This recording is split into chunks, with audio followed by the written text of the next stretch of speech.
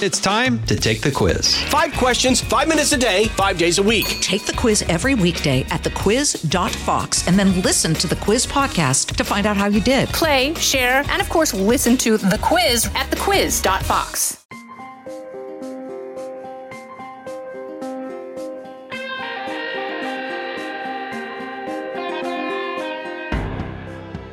All right, boys and girls, we are back with another edition of the Ben Domenech podcast, brought to you by Fox News.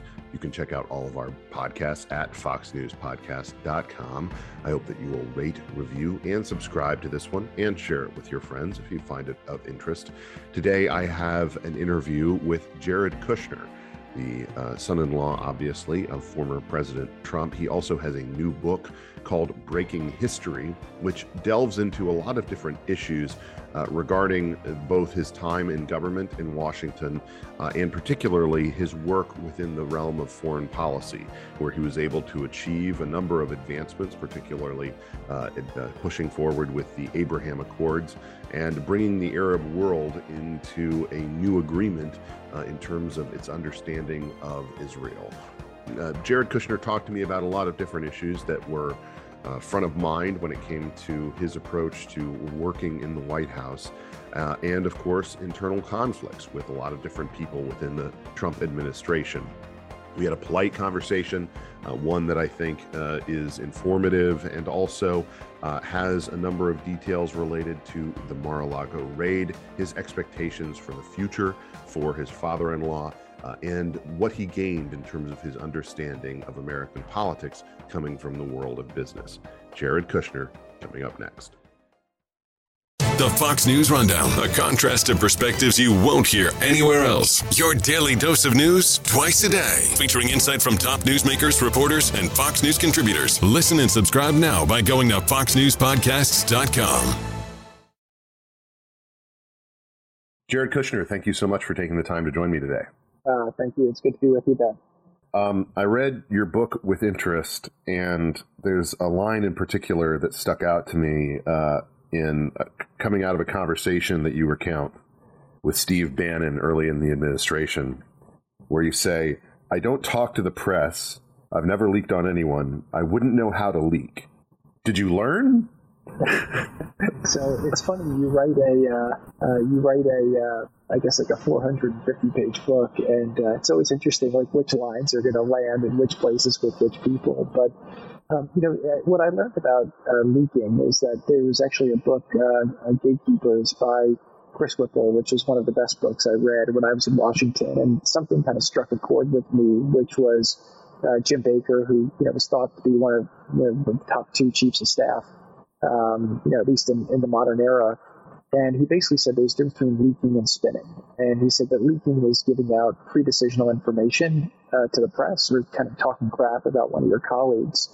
And spinning is trying to help the press better understand the president's policies. So up until I kind of had that revelation, I basically had a no speak to the press policy, because coming from the business world, the press just didn't help you at all, right? It was a very kind of it was a very good calculation, right? You have more money in the bank, you did a good job; you have less, you did a bad job. So that was really the metric for success. But I was learning that in politics, even if you get something done, if people don't understand that you got it done, there's kind of no partial credit. And so I worked with White House comms, and I told them that I'd be available to speak to the press when they needed me to. But I never got into giving out stuff on colleagues or giving pre-decisional information. I just felt like that was counterproductive. I do write about a scene where I was thinking about it because I was getting leaked on by Bannon, crazy. But I kind of realized that if your heart's not into something, you'll never be good at it. And I just felt like you can't out leak a master leaker. And so I chose ultimately to just keep my head down and try to get things done.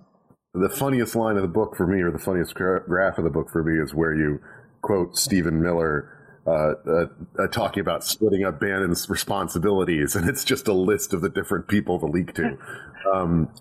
Stephen had a dry sense of humor, but he's actually quite funny in a lot of instances that people wouldn't expect.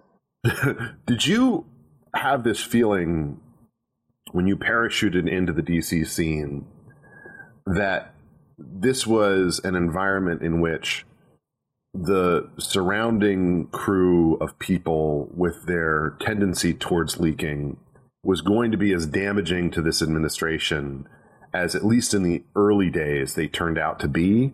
Or was that something that kind of took you by surprise?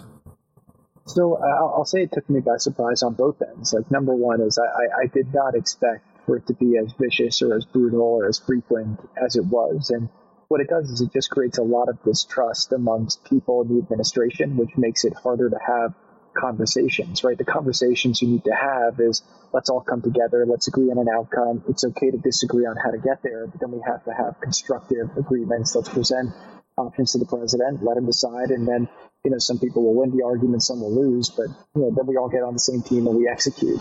I was shocked, again, how prevalent it was, but then I also was shocked. Again, I started reading a lot more history when I was in Washington to kind of get guidance and precedent, but we weren't the first administration to have it, and it's something that's I think been around for a very, very long time, unfortunately.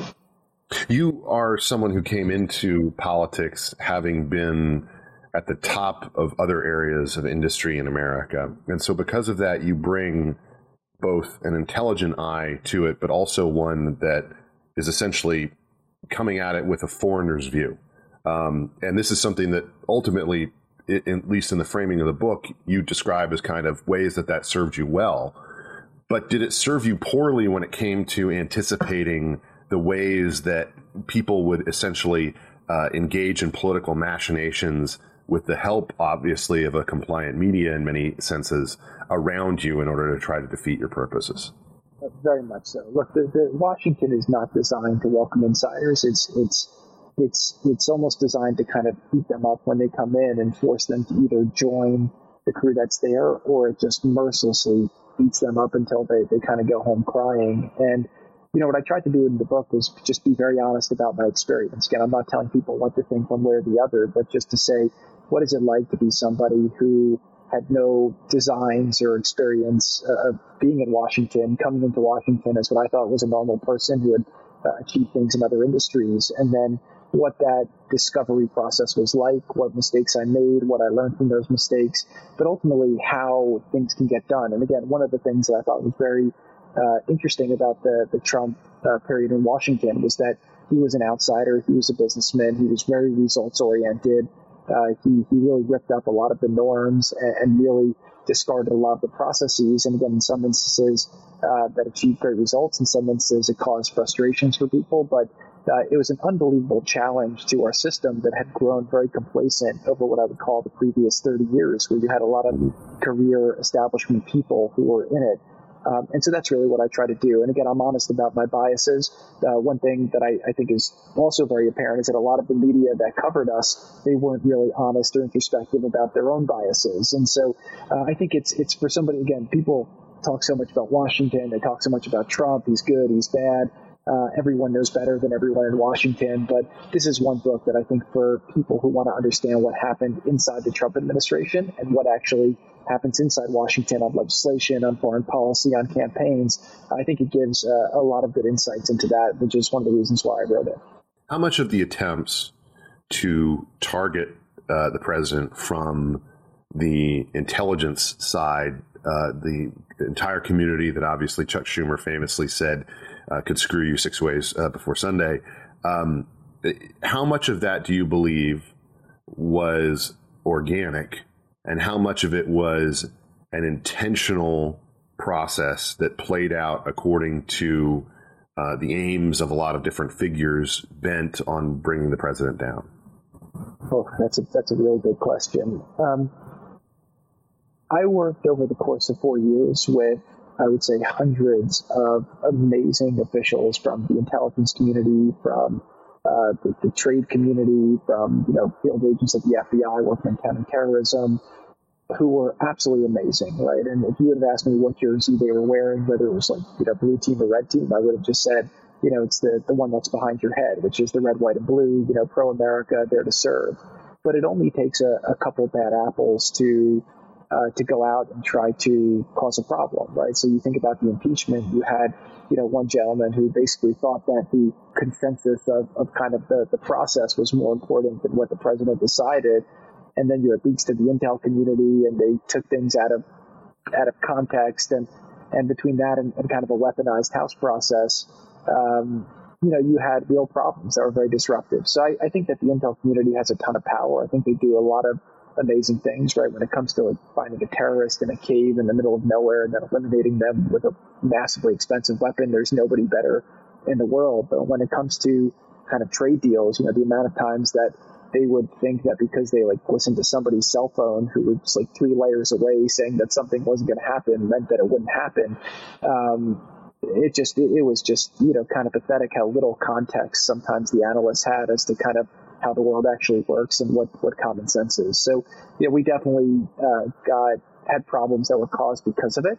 But yeah, it's a complicated place and a place that's very resistant to change. If there's one thing that you could inform Americans, the average American, about the nature of the bureaucracy, whether you're describing it as the swamp or something else, what would it be? Because there does seem to be an underlying dynamic in your book of being exposed time and again to the amount of power and the amount of authority they wield in ways that can prove very much the enemy of change. I actually think that it would be a positive message, which is that there's so many amazing people in the government that have given the clear goals and the empowerment and can accomplish things. So I write one story about how during COVID, initially there was a mad dash to find supplies. Yeah. And it wasn't just us in America, it was everyone around the world. So you think about it where you only have a certain amount of supplies because it's not built for kind of peak demand like we were experiencing. Everyone was hoarding. And I've run a group of private equity guys who were just dialing and trying to chase down all the different leads that we were getting. Everyone had masks, everyone had, different solutions, but we were basically calling, we were actually finding a lot more stuff than we anticipated. But the problem was the FEMA procurement system isn't really designed to operate in a crisis. It's 6 months, sign all the paperwork. So I tell a story about how I got a call from the team at FEMA, and they said, we're finding stuff, but we're going to lose it to other buyers who are going to pay more, pay faster. And so I called Pat Cipollone and Russ Vogt. Russ was the OMB, kind of like the CFO of America. Pat was our lawyer. We got in my car. We went over to FEMA, and I said, what is it going to take for us to kind of give you insertion orders? Give us whatever requirements you want. We could have third parties go and verify that it was not fake product, that it was good. Tell us what it's going to take so that you can wire money in 10 minutes. I said, is it legal authorities? Is it money? We're under an emergency. We'll find you whatever you need. And they said, well, you got to speak to Bobby McCann. I said, who's Bobby McCann? It was the Wizard of Oz in the building. And finally, they bring him in. I was like, Bobby, you tell, you've got the guy who's got the money, the guy who's got the legal authority. Call me back within the next couple hours. Tell me what you need to get it done. And if you don't have it done, I'll come back. And within an hour and a half, they had it resolved. And the amount of stuff we procured was incredible. And unlike a lot of people, the Governor Hogan bought all these tests that turned out to be phony. Not a single thing we bought ended up to be busted. We outpaced everyone else. We bought all the things we got. And that was just an example of thinking like a private sector person, but empowering the bureaucracy who did an amazing job.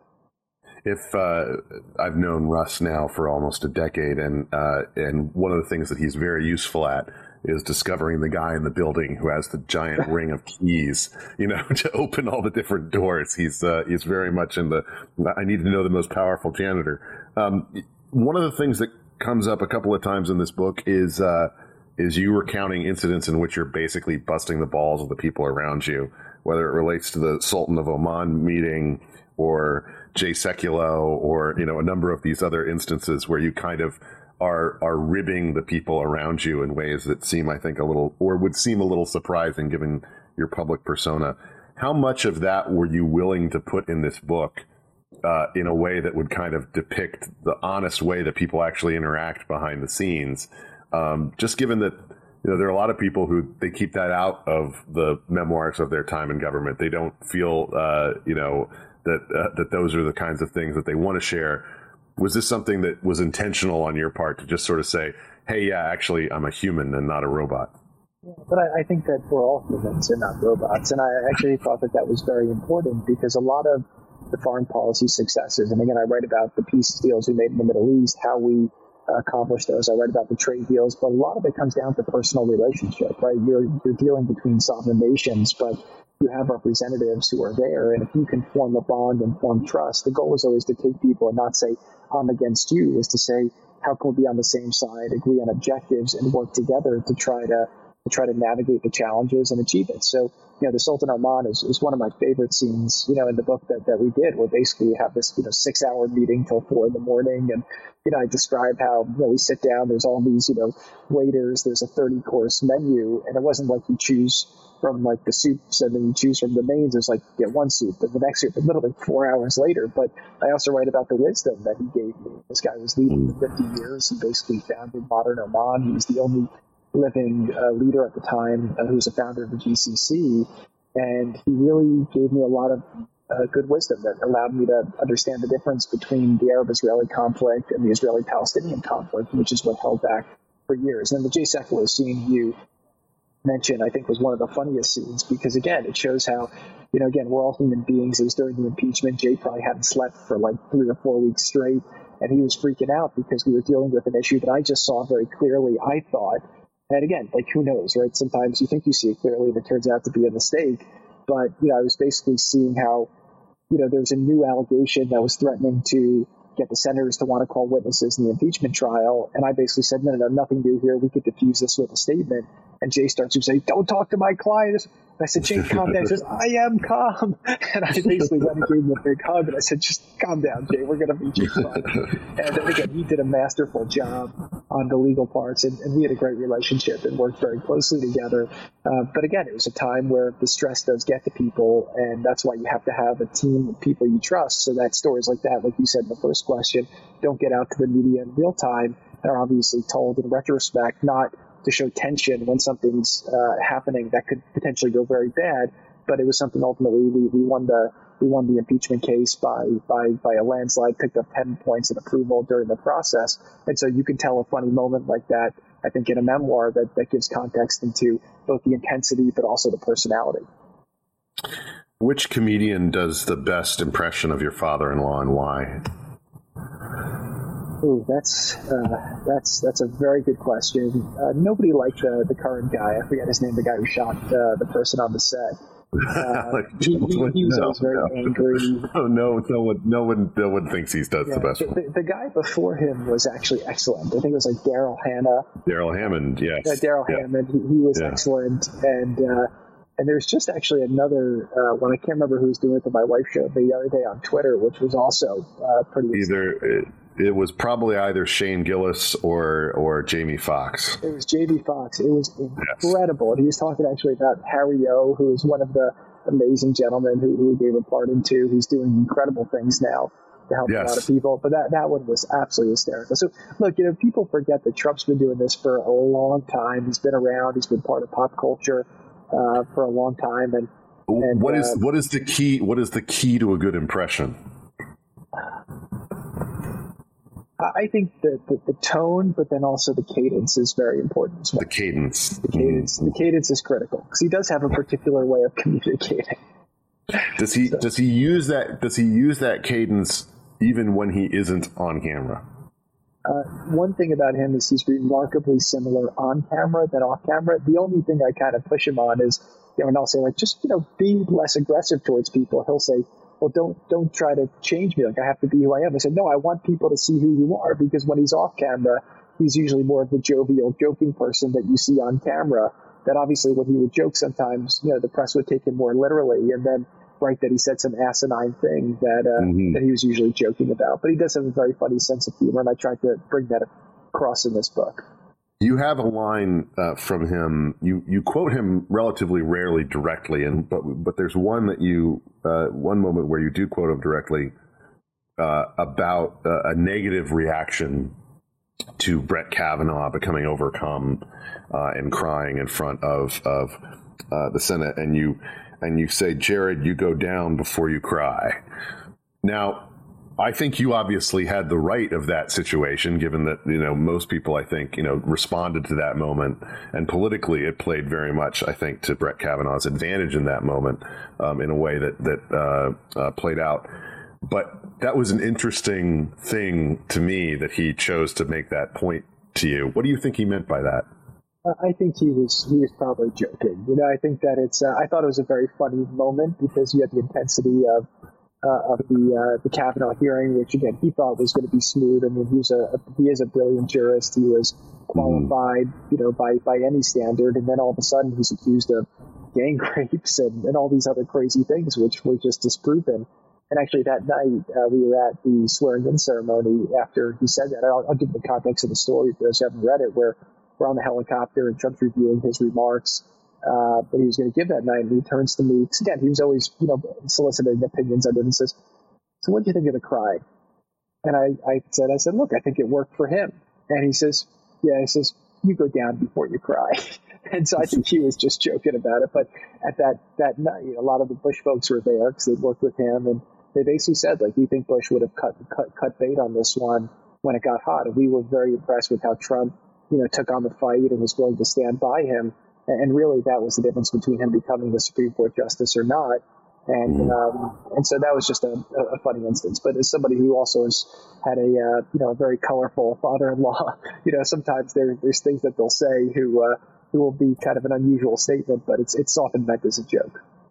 You write obviously about the early cabinet choices, and a number of them, and also of course John Kelly. A number of them come into this with phenomenal on paper resumes, at least by the measure of Washington, and that of course includes people like Rex Tillerson, people like Jeff Sessions. Kelly's obviously someone who had enormous respect from Washington. Jim Mattis, another of these people. In a lot of cases, these are people who ultimately turned out to be, whether from the perspective of people on the right who, were hopeful for them or not, disappointments, people who didn't deliver on what a lot of people hoped they would be able to do. And I wonder, from your perspective, why you think that is. Because on paper, I think a lot of people would say, these are folks who are qualified for these jobs, or they've earned the right to have these kinds of positions. But ultimately, they were people who couldn't really meet the demands of the moment. Did that have more to do with them, or the nature of Washington, or the demands of the particular administration? What was the reason for that? So one thing we learned, and again, it took us a while to get the right personnel in place, is that Trump was a different kind of president. He also was much more ambitious than most presidents, right? Most presidents said, let's do one thing at a time, or let's get managed by the staff. Trump was trying to do everything at once, and then he was also trying to change everything, right? He viewed it like it wasn't a left versus right election. It was outside versus inside. He was sent by the people who were angry about all the endless wars of their sons and daughters being sent overseas to fight for wars that didn't have much to do with America from their point of view. And then you had all these trade deals where we basically were sending all of our factories overseas, a lot of jobs overseas, and people were just pissed off about it. And so Trump came in wanting to fight against the established thinking on both of those things. And I think a lot of these people didn't agree with him fundamentally, and also weren't willing to make those implementations. Now, the early years, and I write about this in the book, is it's about finding ways. I mean, it goes from the campaign where you make a promise to then figuring out when you're playing with live ammo, how do you turn a promise into an actual tactical policy and then implement it? These are very delicate things because there's dynamite behind every door. But I think a lot of them were, maybe they fell for the media. They were trying to please the media instead of bringing change, and change is very hard. Some of them just didn't agree with Trump. Some were used to being maybe CEOs and didn't realize that when you're a secretary, we call it secretary, not minister, because it's delegated authority from the person who's elected. And I think that, there's one line that Lighthizer says to me in the book where he says, we have two types of people in the administration. Some people think that Trump is saving the world, and some people are trying to save the world from Trump. And the latter have no business being here. And I would see this time and time again when people would leave after a stint and they basically didn't accomplish anything. The whole post-mortem that they would try to put out in the press is, I prevented all these incredible travesties from happening. I'm like, well, that's your job. That's like paying your mortgage, right? You're supposed to do that. And you don't get credit for that. And at the end of the day, you only get credit for getting things done. And that's what it really is about. So, again, there were some people who had unconventional resumes who got a lot of things done, and some people had perfect resumes who got nothing done. But again, I tried during this book. I have 4 chiefs of staff that I served with. I had 4 national security advisors, over 30 cabinet secretaries. I tried to just give people, from my perspective, what it was like to serve with each of them, some of the different personalities that they had, some of the different interactions that people can try to draw from themselves what worked and what didn't, not only under President Trump, but also in Washington. And again, one of my goals with this book is for people who aren't from Washington to get a better insight into how it works. And I hope that more people from the private sector go into Washington. And if they do, hopefully from this book, they can avoid a lot of the mistakes that I made initially as well and learn from my experiences to be hopefully more successful than I was, much faster than I was. You quote H.R. McMaster as warning against the possibility of replacing him with John Bolton. Why do you think that the president chose John Bolton, and why? And I assume you think that choice was a mistake. Why was it made? Again, I think that was done for 2 reasons. One is I believe he felt like Kelly, Tillerson, Mattis were trying to take his foreign policy away. And he felt like he needed a blunt object to basically remind them that he was the one in charge and not them. And again, I actually feel very badly for McMaster because I think he didn't agree with the president on some issues. Like he wanted to stay in Afghanistan. Certain things he did, but he also was very supportive of the president on a lot of issues. But one thing with HR is he really did play the role of the honest broker. He framed the policies and then tried to implement, but he was stifled by a lot of the others. And I saw, again, Washington's a lot of like little dynamics that kind of lead to the bigger dynamics, but there's a lot of like petty knifing. Again, you don't become like a 4-star in the military without being pretty savvy politically. But the 4 stars in Kelly and Mattis were basically knifing McMaster like crazy. Basically, he was giving them orders on behalf of the president and their presidential decisions to do things. They were blatantly not doing it. And then when the president was asking them why it wasn't getting done, they were blaming it on McMaster. So it was just an interesting dynamic that I observed. At that point, I'd learned to kind of stay back and let it play out because they were all big boys. But I also think with Trump, he liked the notion with Bolton that everyone thought he was going to go to war with everyone, and it gave him more negotiating space. So you saw how he liked to surround himself with hawks and doves, and that he also, he kept everyone off balance, right? I mean, again, say what you want, no new wars, 6-peace deals, made all these trade deals. But there is one very funny story I write in the book about how Marcelo Ebrard, who's the foreign minister of Mexico, comes up because he was working with us on the immigration issues. And he was a very, very capable person, did an incredible job, very, very smart, represented Mexico fiercely. He came in because we were collaborating very well on border and had to implement the trade deal. And we bring him in to update Trump. And it was the morning that John Bolton got fired, and President Trump starts the meeting. And keep in mind, you're walking into the Oval Office, which is the greatest home court in, maybe the history of the world. And he's sitting down there and he says to Marcelo, he says, I don't know if you saw the news, but we fired John Bolton this morning. He says, yes, I saw. He says, John, he was crazy. He wanted to go to war with North Korea, Iran, Russia, China, everyone all at one time. But this morning he called me up and said, Mr. President, we're ready. The military's ready. We have to invade Mexico. And I said, that's it. That's too far. I would never do that to my friend AMLO. That's it, John. You're fired. I think Marcelo didn't know that it was a joke, but then he saw us start laughing and realized that it was a joke. But it was a very, very funny moment. And obviously, John wasn't a great fit for him. He did some things well, but obviously, ultimately, I think again just didn't have an ability to get along with people, and wasn't that effective and didn't get much done. You tell one anecdote that I want to be sure to get to about a confrontation that you had with Senator Richard Burr. And it seems to me sort of a moment where a lot of the frustration that you had with this, with everything that you were getting from the intel investigations and poring over all these different things, motivated, as it turned out in a lot of respects, not by wanting to get to the truth, but trying to damage the administration. That's you kind of have this confrontational moment with the senator. I wonder kind of if you could walk us through what built up to that, because that's something that you rarely see happen in terms of Washington. Most people are very deferential, but it seemed like, you were kind of triggered in that moment to push back against what he was saying to you. Yeah, so first of all, I think I was actually extremely deferential as a general principle.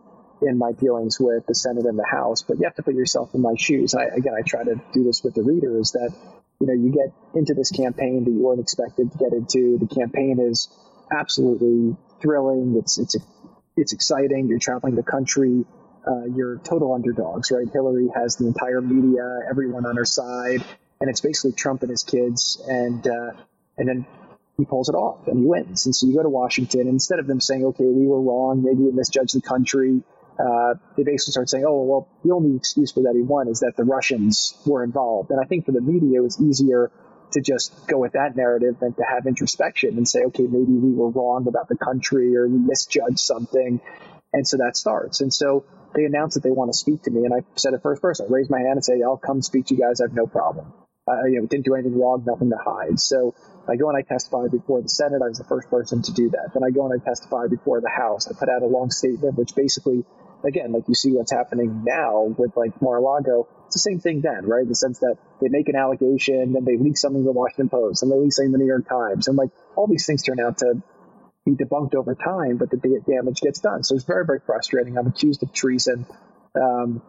My poor mom's, I had to beg her to stop getting Google alerts because she would be reading things that were very, very not true. And I'd be like, Mom, I promise I'm fine. I didn't do anything wrong.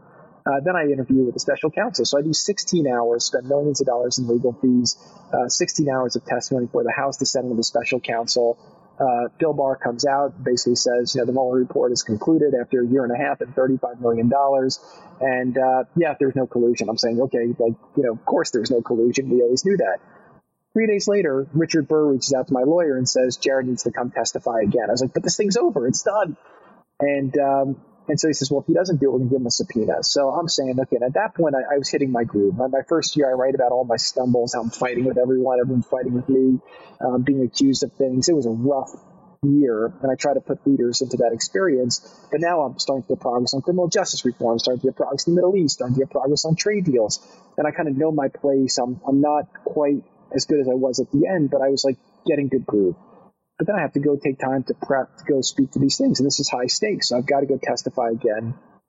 And I basically, dude, this thing is over. Like, what's the issue? So Richard basically threatens me with a subpoena. I don't want a subpoena, so I go in and I do it. Before he pulled us, I said, thank you so much for coming in. The stuff we're uncovering here is incredible. This is going to keep our guys busy for a decade. And I basically turned to him and says, what you guys are doing here, excuse my language, I said, is bullshit. I said, what happened was everyone knows all these candidates, right? So these foreign governments know how to get to them. Trump was totally unknown. Nobody expected him to win, and nobody knew how to get to him. So after he won, there's a ton of unusual intel activity. Everyone was trying to figure out how do we influence him, what do we do?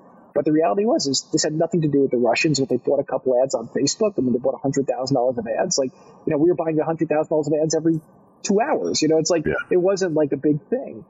And basically he just said, thank you so much. And he just moved on. But again, like he was wrapped around, Warner had him wrapped around his finger and led him around on a leash. And they just spent 2 years as a Republican Senate investigating us instead of focusing on China or some of the big intel threats that we had. We're trying to get things done. And so I thought it was very embarrassing for our country. And what it's turned out to be is just a very expensive waste of time and zapping of productivity. You mentioned and raised the recent raid on Mar-a-Lago. Obviously, across the country, there's enormous backlash among Republican voters who feel that this is another sign of the former president now being unfairly targeted by the DOJ, by the FBI, in ways that are designed to serve partisan interest as opposed to, actually deal with any real threat of a national security issue or otherwise. And yet, other than sort of people on social media saying, burn the whole thing down, let's just start from scratch or something like that. What, from your perspective, would actually do the job of reforming the kind of institution that we actually need as a country in order to protect us, in order to secure ourselves and protect against very real threats in ways where Republican voters, Democrat voters, independent voters can all have confidence that this is an institution that actually serves Americans as opposed to some partisan interest?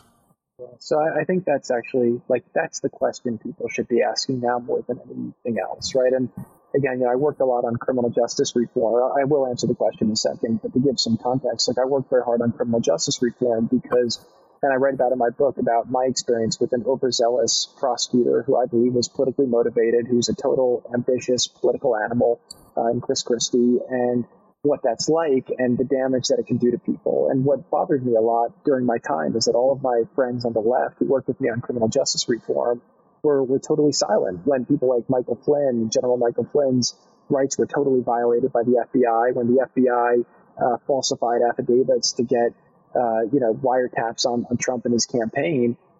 They were quiet. And so people have become very partisan in their selective outrage against law enforcement from the left and the right. And I think that what we should agree on as a country is that, the vast majority of law enforcement at the FBI and at other areas are trying to do good. They signed up for life of public service to keep us safe. But I do think we had some real rotten apples at the top. I think that the decisions that Jim Comey made at the FBI during the 2016 campaign, and then to keep Crossfire Hurricane going into investigative our administration and trying to jam us up or entrap us in the beginning were awful. And I think the FBI right now, the onus is on them to earn the trust back from the people in the country. And so I do think they need some introspection. And, one thing you see in my book is Washington is not a place that's like deep on introspection.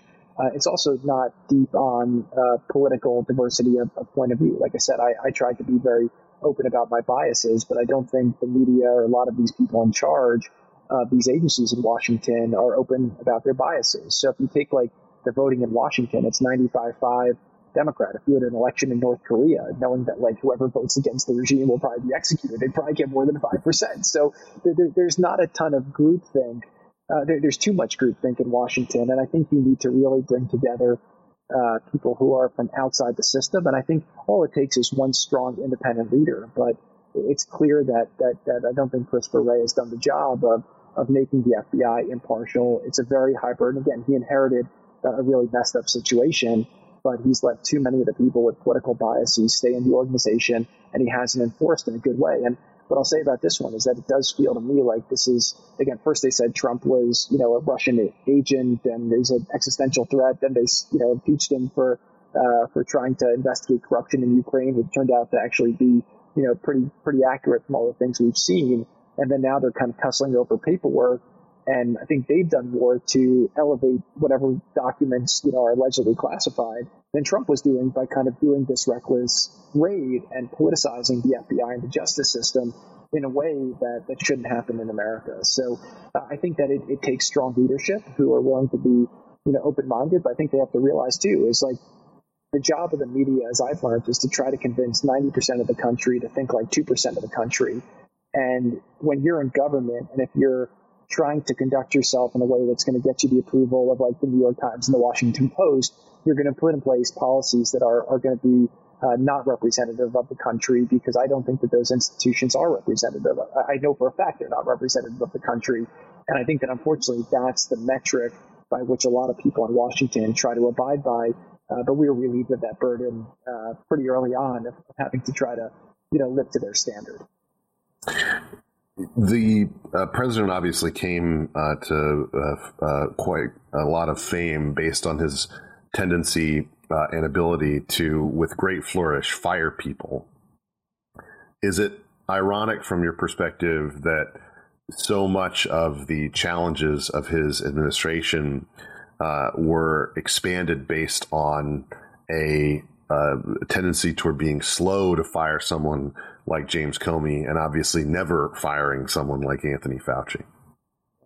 That's a very reasonable conclusion to come to from my book and from the experience. But yeah, I think that's definitely one of the flaws. And I think that, again, I hope that these lessons are out there for everyone who'll serve in future government to know that, when you have bad apples or in some cases rotten apples, the quicker you excise, the faster you'll be able to just, take your medicine and go back to doing the business you have. Because in Washington, it's a time duration game. And, every day, the clock is ticking and you've got to work to get things done. And so that's kind of the two currents in our book, right? On the one hand, in my book is one hand you have, the constant investigations and the constant attacks from the media and the impeachments.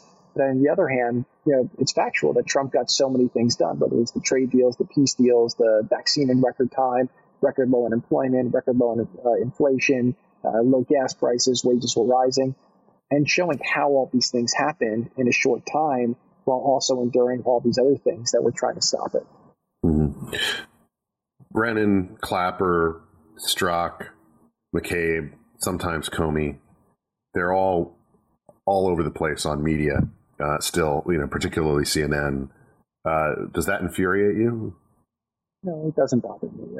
I think that I learned in Washington that, those who do usually don't talk, and those who talk usually don't do. And, again, I think that if people are out there trying to politicize their positions or play to a certain crowd for hits, I think it usually tells you more about that person than anything else. But like I said, I think the media has a limited or a much more limited influence in the country than they used to have because their point of view is so marginal, yet so many people don't agree with them. Did you get tired of the Daily Mail staking you out every day? Like many of the other unnatural things that we experience, we just got used to it and navigated around it. Did you get to know them by name, the photographers who were just stationed across the street all the time? Yeah, you'd wave hello. They were doing their job. Again, my kids, sometimes we knew how to duck them when we needed to. You couldn't do it every day, or else they'd figure out that there was a way to duck. But but every time we would do it, my kids would say, "No, but that's their job. That's how they earn their money." And we would say, "Yeah, today we're trying to figure out how to have a little bit more anonymity for reasons." So yeah, but they were nice people, just doing their job, and we wish they weren't. But it was just one of the many realities of our life in Washington. How much of the difficulty that you had, at least in the early going in the administration, was out of a natural kind of inability to necessarily tell, coming from a different world as you did, friend from foe? The person who was simply, trying to get ahead or make a buck off of their association with an insurgent campaign that didn't have the kind of traditional people associated with it, versus people who were actually in it because they thought that they believed in the kind of argument that the president was making. Oh, that's we just didn't have too many friends in the beginning, right? We were such outsiders with such little Washington experience that it was hard to know who to trust. And I always believe that friendships and relationships are built through shared experiences. And so, the relationships I built in Washington from people who you're in an uncomfortable situation with, and nobody can get anything done by themselves, right? So you need to get people from different backgrounds, different places, coming together, agreeing on an objective, and then all rowing in the same direction and adjusting as needed in order to really accomplish anything. So it just was a natural evolution. But I will say one of the best things that Trump did was that he didn't allow anyone who signed one of these letters against him in the campaign to serve in his administration. And at first that was a major hindrance for us because so many people who were, quote, qualified weren't able to serve in our administration. It made us harder to staff up quicker. But what that ended up doing was it eliminated a lot of people who had served before kind of in the Bush administration. And that made us find other people who now by conventional Washington standards are qualified.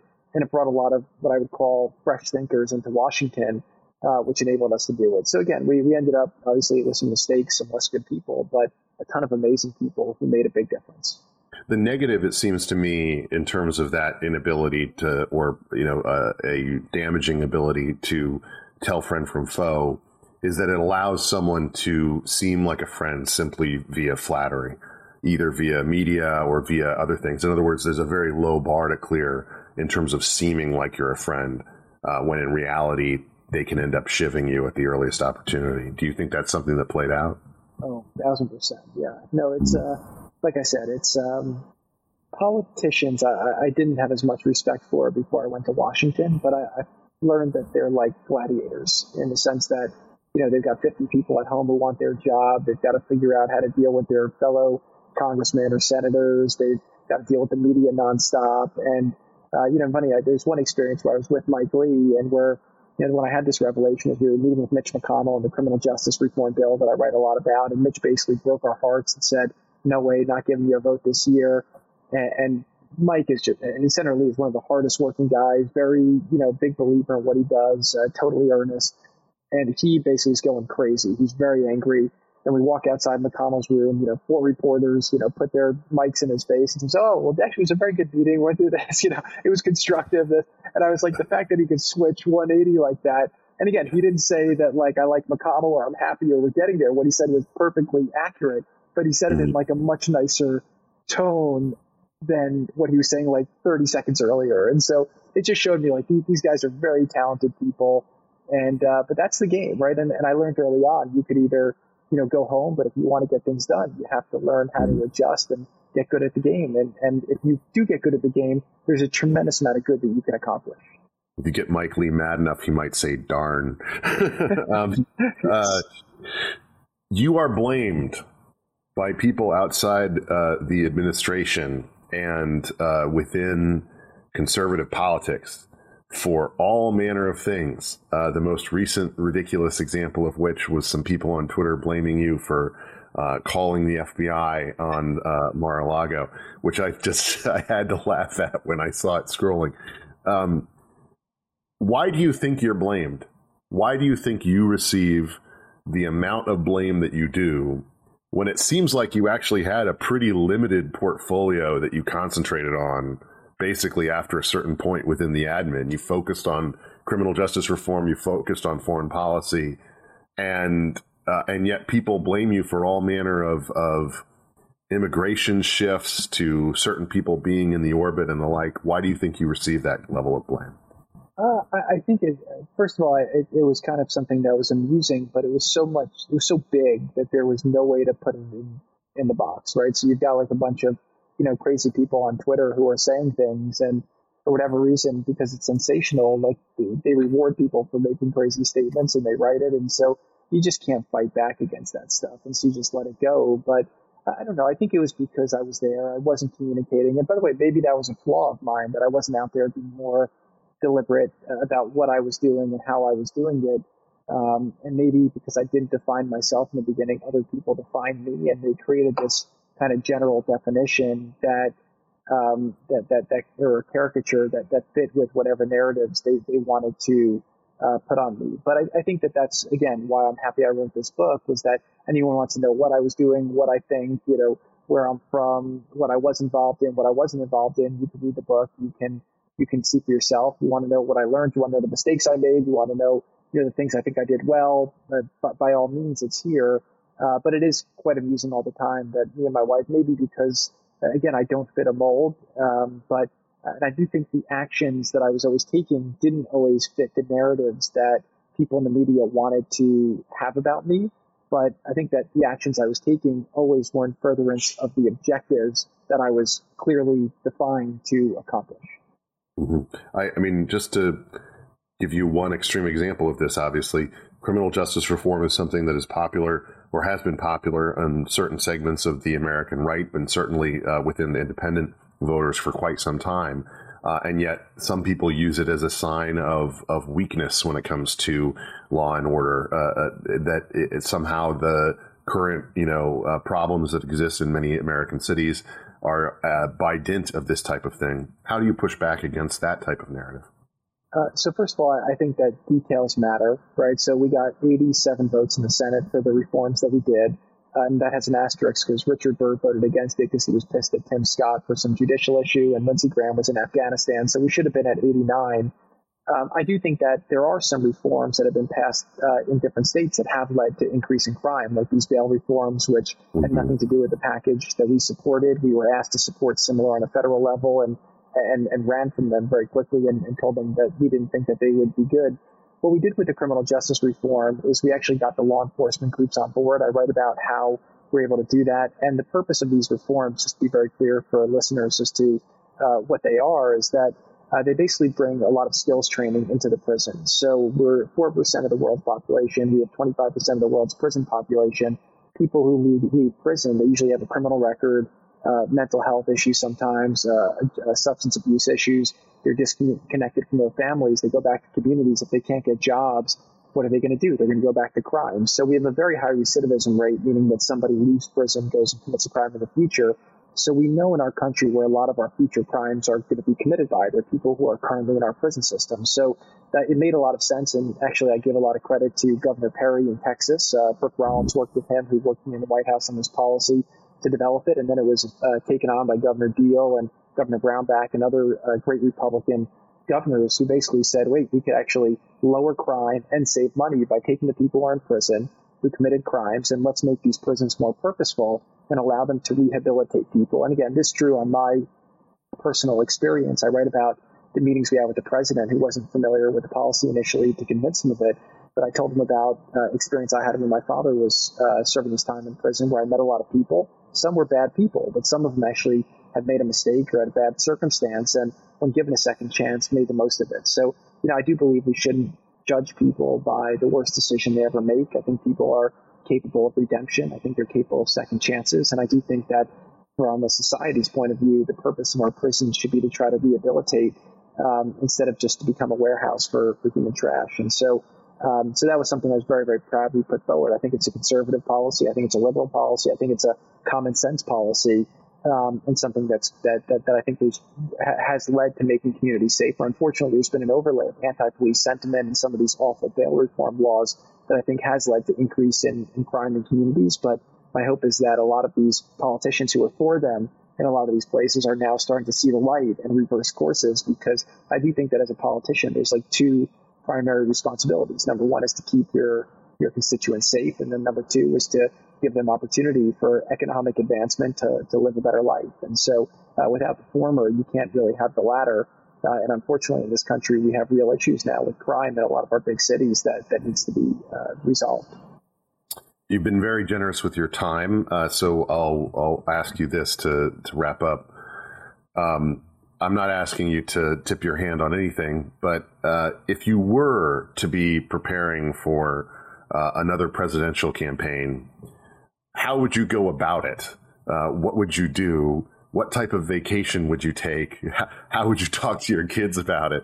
What would you do to prep for what you now are more familiar with in terms of the absolute grind that it represents? Yeah, so I try to write a lot about campaigns in my book, because we worked on two of them, and I think it's a primer for a lot of people who are interested in it. I think that what I learned about campaigns more than anything is that the candidate is what matters, right? The candidate, and then the climate. A whole campaign, all the ground game, all the the advertising, the money. I would say that only will give you about like 3 to 4 points if it really makes a difference. But the primary difference is the right candidate with the right message, and then everything else is just about kind of like margin optimization. But from my personal point of view, I am not planning for another campaign. I have no intention of being involved in another campaign. I think I've been there, done that. I believe in life, you go forwards, not backwards. And I just, again, I really so glad I got those experiences. I'm glad that now with my book, I'm sharing them with others. But I'm very much enjoying my life with my children and being in the private sector and being down in the free state of Florida, which is one of the most exciting places in the country to be right now. Jared Kushner, thank you so much for taking the time to join us and discuss your book. Thank you, Ben. Great to be with you. More of the Ben Domenech podcast right after this. I wanted to share a few thoughts in terms of this current dynamic, this conflagration that we see playing out between Rick Scott, the head of the National Republican Senatorial Committee, and Mitch McConnell, the minority leader in the Senate. This has kind of spilled over into the public light via a number of different comments from Mitch McConnell and from Rick Scott now in an op-ed in the Washington Examiner and in an interview with Politico. It's a clash that I think a lot of people expected to happen, but maybe not in public in the way that it's playing out. Essentially, there's a lot of early blame gaming going on about the possibility that Republicans are not going to be able to take back the Senate. Mitch McConnell has been critical of a number of the candidates who were selected by Republican voters in the primary process. He didn't really play a role in the primary process this time around in a way that he had in the past, in part perhaps because that was an approach that really didn't play out well for him. He didn't get the kind of candidates in the past that he necessarily wanted, and his endorsement of various people essentially turned out to be something that could backfire. Rick Scott, as head of the NRSC, really decided not to play when it came to the primary process, with one exception. Essentially, he did work behind the scenes along with many other people, conservatives and establishment types as well, to prevent Eric Greitens, the former Missouri governor, from trying to have any real possibility of attaining the Senate nomination from that state. But with that being the one exception, really everywhere else, Rick Scott seems to have been content to step back and let the process play out. As we know, the candidate favored by Donald Trump, with rare exceptions, won in virtually every Senate primary battle. And so you have the kind of lineup that is backed by former President Trump, and in some instances is also backed by Mitch McConnell and by the Club for Growth, the representation effectively of the conservative or typical kind of Ted Cruz voter type. And I mean, a good example of that would be a place like Nevada, where Adam Laxalt was endorsed both by President Trump, by Mitch McConnell, and by the Club for Growth. But that also is a situation that is pretty rare in terms of everyone being united behind one candidate. Essentially, though, now what you have is a roster that most Republicans, would say is a group of contentious kind of outsiders, people who really are all of the mind of shaking up Washington in one way or the other.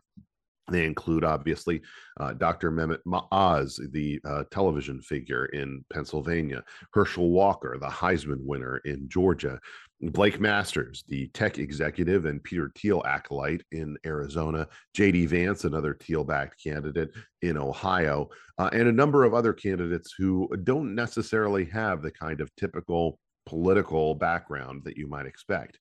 Now, you look at Missouri, you look at Wisconsin, you look at Oklahoma, you look at Alabama, and you could basically say these are more typical Republican choices in terms of the people who've come forward. But when you look at this roster, they are also not people who are kind of ridiculous. They're not silly candidates. They're people who are accomplished or famous. They have name ID. They have, in many cases, high-level backers and the like. But the problem is, as many of these candidates have emerged from fractious primaries where they had to contend with people on the opposite side of alliances, even if not ideologically all that different, they've come out of it without a lot of resources, without a lot of money in order to make the rush toward November. And that puts the NRSC and Mitch McConnell in somewhat of a bind. They have to make choices about whether they're going to invest money in certain races and where they're going to invest money, given the dynamics that are at play. In Mitch McConnell's case, he's weighed in terms of backing certain candidates. In Ohio, he's gone in with a significant amount of money. At the same time, he's pulled it away from Arizona. Because, for a number of reasons, when it comes to looking at internal polls and dynamics, perhaps driven by, and the nomination of the more controversial gubernatorial candidate in Kari Lake, they've made the decision there that, perhaps Blake Masters isn't where they want to put their money. Many Republicans in Washington are a lot more optimistic about Nevada than they are about Arizona.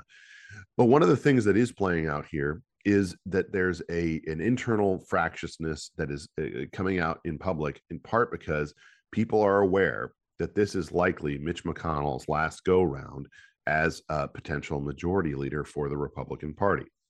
If Republicans take the Senate in November, as many people still expect they will, despite Democratic optimism surging in the last couple of months, then you end up in a situation where Mitch McConnell is in charge again. He has the ability to obviously run the Senate with an iron fist to prevent it from behaving in a lot of ways that many people believe the institution ought to. But that's something that is not long for this world from the perspective of many in Washington. They believe that an influx of a new generation of senators, represented by all the people who I just named, could bring about a change in the leadership of the Republican Party in the Senate. Now, what does that change look like? Is it a shift that goes to, as many people have expected in recent years, someone like John Cornyn from Texas, my old boss, or someone like John Thune, perhaps from South Dakota? Many people think now that Rick Scott is becoming kind of the dark horse candidate to replace McConnell. He has a number of things to recommend him. As someone who is himself an enormously rich person, he has relationships with billionaire donors that are personal and that have the capability to, withstand a lot of the different pressures of the current political environment. He's also someone who made a bet in the wake of January 6th that Republican donors in the small dollar amount would stick with President Trump, and obviously was vindicated in that bet. But he is someone who, has perhaps rubbed people the wrong way when it came to advancing an agenda that proved pretty controversial in terms of his policy proposals that have, essentially, ruffled the feathers of people like McConnell. He's also someone who may not be able to command the kind of trust or faith of everybody within the Senate that he would need to in order to contend with McConnell. But there is an appetite for change. It's very real. And so all of this fractiousness that's playing out should be viewed through that lens. It's really about this contest that is potentially ramping up between Scott and McConnell about the future of the GOP. It's not so much about actual disagreements when it comes to these candidates or the ways that people ought to tactically approach trying to get them elected. It's going to be interesting to see how this plays out. From the perspective of someone like Scott, the bigger the majority, the better. If he is someone who is able to, create a majority that has a significant number of senators, as opposed to one that depends on the likes of Susan Collins and potentially Lisa Murkowski, then he's someone who a lot of Republicans who are going to have more respect for. But if it turns out to be a narrow, perhaps 1 or 2 seat majority, then McConnell will be able to do the kind of things that he's done in the past over and over again. And that means guiding the conference in the way that he sees fit, according to a small number of members. It's an incredibly interesting and potentially party-changing type of dynamic that's going on right now. And we will see what happens in November as being something that really affects this lens. I'm Ben Domenech. You've been listening to another edition of the Ben Domenech podcast. We will be back soon with more to dive back into the fray.